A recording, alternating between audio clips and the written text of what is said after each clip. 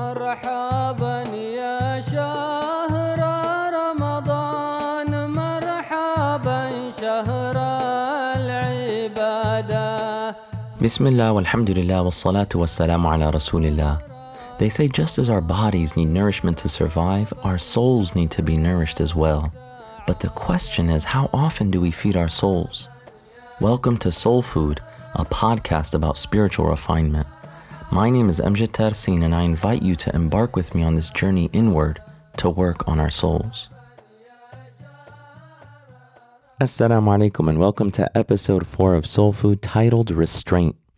In this episode, we're going to cover the importance of withholding your evil from others, the importance of intending good and having good intentions towards others, and then finally, what it means to have a pure heart and the way that that looks. So one of the beautiful things about this religion, which unfortunately in today's world might seem foreign because of how self-centered people are, is the importance of fulfilling other people's rights. That one of the beautiful things that this deen teaches us is how to understand other people's rights and to fulfill them properly. We're continuing to look at this book by Al-Habib Ali bin Hassan Al-Attas called The Blissful Gift. And he really focuses on the prophetic guidance needed for spiritual purification. One of the things about the greatest scholars of this religion is that they're able to take many of the things that we might have heard before, but really teach it to us in a way that connects at a much deeper level so that we're able to draw closer to Allah subhanahu wa ta'ala and see the reality of this deen and taste the sweetness of Iman. And Habib Ali bin Hassan Al-Attas is one of those people. And one of the aspects of purifying your heart is making sure that you don't harm others, which is obviously easier said than done. So the author says, deal with all of creation such that you spare them of your evil. If you do so, then Allah will certainly spare you of their evil. It has been narrated in a tradition from the Master of Creation sallallahu alaihi wasallam, whoever wants safety, then let him seek it in protecting others from himself. You know, this is really interesting, is we don't always look at our own selves as capable of harming others. We usually look at it in different ways, or the nafs is much more interested in other people fulfilling its rights. But the believer on this path of the Prophet ﷺ looks at fulfilling other people's rights and making sure at the very least to not harm others and to spare them of our evil. And that when we do so, we're actually putting ourselves in a position where Allah subhanahu wa ta'ala protects us from the evil of others. There's a famous hadith where the Prophet sallallahu alaihi wasallam tells us of a woman who used to pray and fast, but she imprisoned a cat and didn't allow the cat to eat, and she didn't feed it until the cat died. He said sallallahu alaihi wasallam that she was in the fire. So this shows us that our religious and spiritual path is not only limited to acts of worship, although the acts of worship are essential. They are foundational on the spiritual path. The 5 pillars of Islam and the obligations and avoiding things that are prohibited and forbidden. But in addition to that, the real sign that those acts of worship are really piercing our hearts is the way that we deal with others, and that it translates into our interactions and our character and how we deal with all of creation. We talked about mercy the other day and how we have to have mercy to everything on earth, and that the result of that is Allah subhanahu wa ta'ala gives us mercy from Him. But this woman, despite the fact that she prayed and she fasted and so forth, she didn't show that mercy to this cat, and because of that poor treatment, that really terrible treatment that she showed the cat, the Prophet ﷺ said that she was in the fire. In another hadith, the Prophet ﷺ says, a Muslim is someone who other Muslims are safe from his hand and tongue. In other words, they're safe from his words and safe from being harmed by him. And once again, that shows us that our relationships with others, that we withhold backbiting, we withhold harming people in various ways, and by doing so, we have reached that level of submission, of being at the degree of a Muslim, which is the basic level. And the further a person ascends in the degrees of Iman and Ihsan, the higher degrees of belief and of spiritual realization, the more that they not only withhold harm from others and spare them their evil, but they benefit them and want good for them and mercy for them and so forth. So that brings us to the next point of the importance of intending good for others. So in addition to withholding yourself from harming others and sparing them of your evil, you should go a step further. And you should intend in your heart to benefit them. The author says, he continues on in Al-Atiyya Al-Haniyya, he says, intend good for all Muslims, for it has been narrated in a hadith, a person's intention is better than his action. Niyatul mu'min khayrun min amalih, or a believer's intention is better than his action. It has also been narrated, actions are judged according to their intentions. And this is beautiful. Think about it. You are rewarded by Allah based on your intentions. So the author is saying, intend good for all people. And this is a spiritual shortcut. And it only works when we're sincere. This isn't something that we can just give lip service to, but it's something that we have to be sincere in. And it amounts to amazing good and benefit in our life. If you intend good and benefit for all Muslims, you're rewarded for each and every Muslim. And you can even intend beyond that and say, I intend good for all Muslims that are alive today and those who are yet to come. And you're rewarded for each of them, bi'idhnillahi ta'ala. Imam al-Ghazali mentions a story that shows us the power of intentions.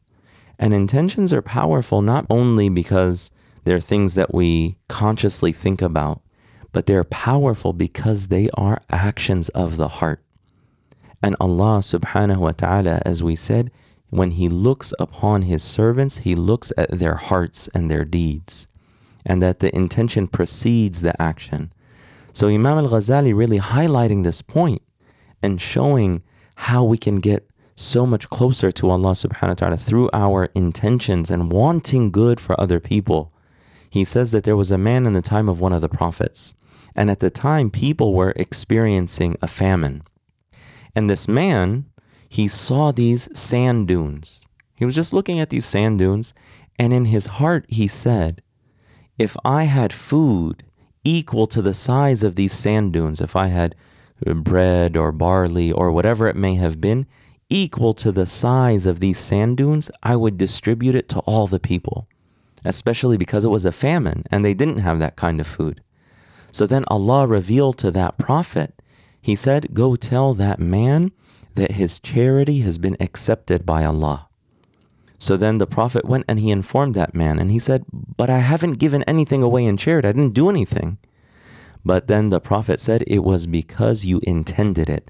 Allah subhanahu wa ta'ala knew the sincerity of what you intended in your heart, so He accepted it as if you did it, which is a beautiful gift from Allah subhanahu wa ta'ala. And these intentions are actions of the heart, and actions of the heart are greater than actions of the limbs. So the author says, intend that good. Even if you're not necessarily able to achieve all of it, make a sincere intention, and you will see how Allah subhanahu wa ta'ala will put barakah, blessing in that intention. And then what happens when a person has that kind of goodwill towards other people? And when a person has this pure heart and desires good for other people, their entire state changes. And this is really the beauty of a pure heart and why there is such a great focus on the purification of the heart. The author says, do not harbor any ill will, nor conceal any enmity or deceit towards any believer. Whoever's condition is as described, someone intending good and not harboring any ill will, and withholds their evil and has this restraint towards other people, whoever's condition is as described, and whose inward is purified, and whose heart has been cleared of all anger and deceit and malice for the Muslims, what's the result of that? The author says he will be among the most worshipful of people on earth. And even his sleep is considered worship. And that applies to both men and women. That a person who has this quality will be among the most worshipful of people on earth, and their sleep will even be considered worship. It's a beautiful deen. And there's a hadith where the Prophet ﷺ, he highlights this again. And he says to Sayyidina Abu Hurairah, as narrated by Abu Dawood, he says, Ya Aba Hurairah, kun wari'an takun a'bad an-nas. He says, O Abu Hurairah, be scrupulous, be careful, have scruples and be cautious. Don't fall into things that are doubtful, and you will be the most worshipful of people. وَكُنْ قَنِعًا تَكُنْ أَشْكَرَ النَّاسِ. And be content, and you will be the most grateful of people. وَأَحِبَّ لِلنَّاسِ مَا تُحِبُّ لِنَفْسِكَ. And love for people what you love for yourself. تَكُنْ مُؤْمِنًا. And you will be a believer, a mu'min. وَأَحْسِنْ جِوَارَ مَنْ جَاوَرَكَ تَكُنْ مُسْلِمًا. And be good to your neighbors, and you will be a Muslim, someone who has attained that degree of submission to Allah subhanahu wa ta'ala. And then he says, وَأَقِلَّ الضَّحْكَ فَإِنَّ كَثْرَةَ الضَّحْكِ تُمِيتُ الْقَلْبِ. And lessen from your laughter. Don't laugh too much, for abundant laughter certainly kills the heart. In other words, if a person is not really focused on the reality of their life, it doesn't mean that you can't laugh, but that a person focuses on the reality of what Allah wants from them. And there's a peace and a happiness that's achieved by that, that's different than just being frivolous all the time and laughing about everything and turning everything into a joke. So this hadith and what the author is saying shows us that the state of our hearts is the core of worship.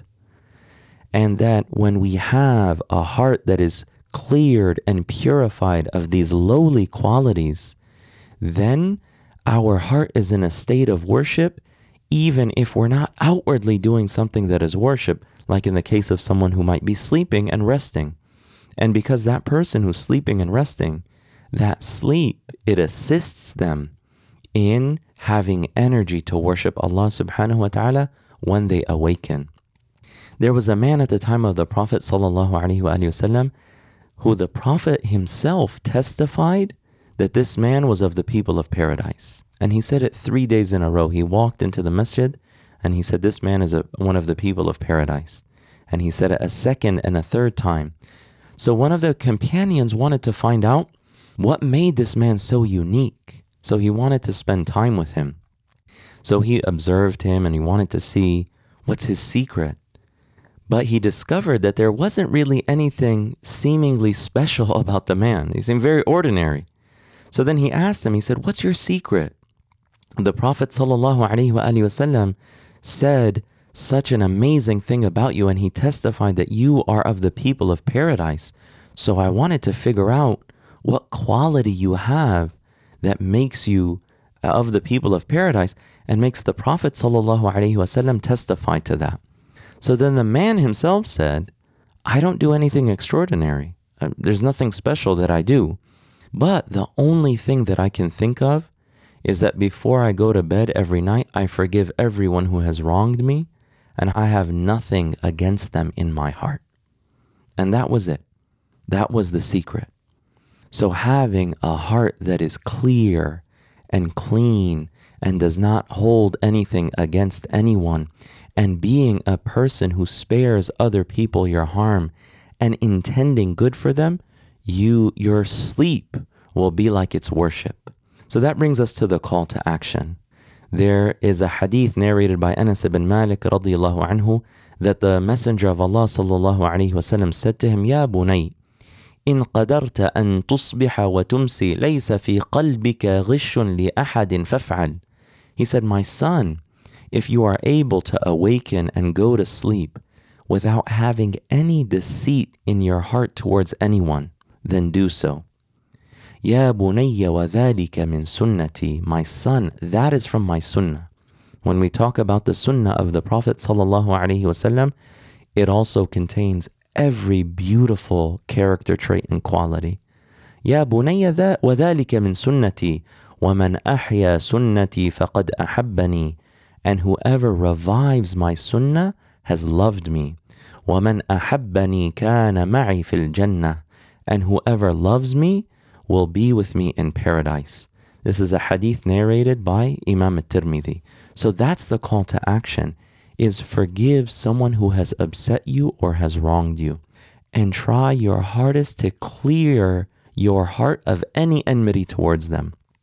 And if you do that, it is a very small price to pay to be with the Prophet sallallahu alaihi wasallam in paradise. May Allah subhanahu wa ta'ala make us of those who follow his sunnah, make us of those who revive his sunnah sallallahu alaihi wasallam, and of those who love him and those who are united with him in the highest degrees of paradise in al-firdaus al-a'la مع النبيين والصديقين والشهداء والصالحين وحسن أولئك رفيقا وصلى الله تعالى على سيدنا محمد وعلى آله وصحبه أجمعين والحمد لله رب العالمين.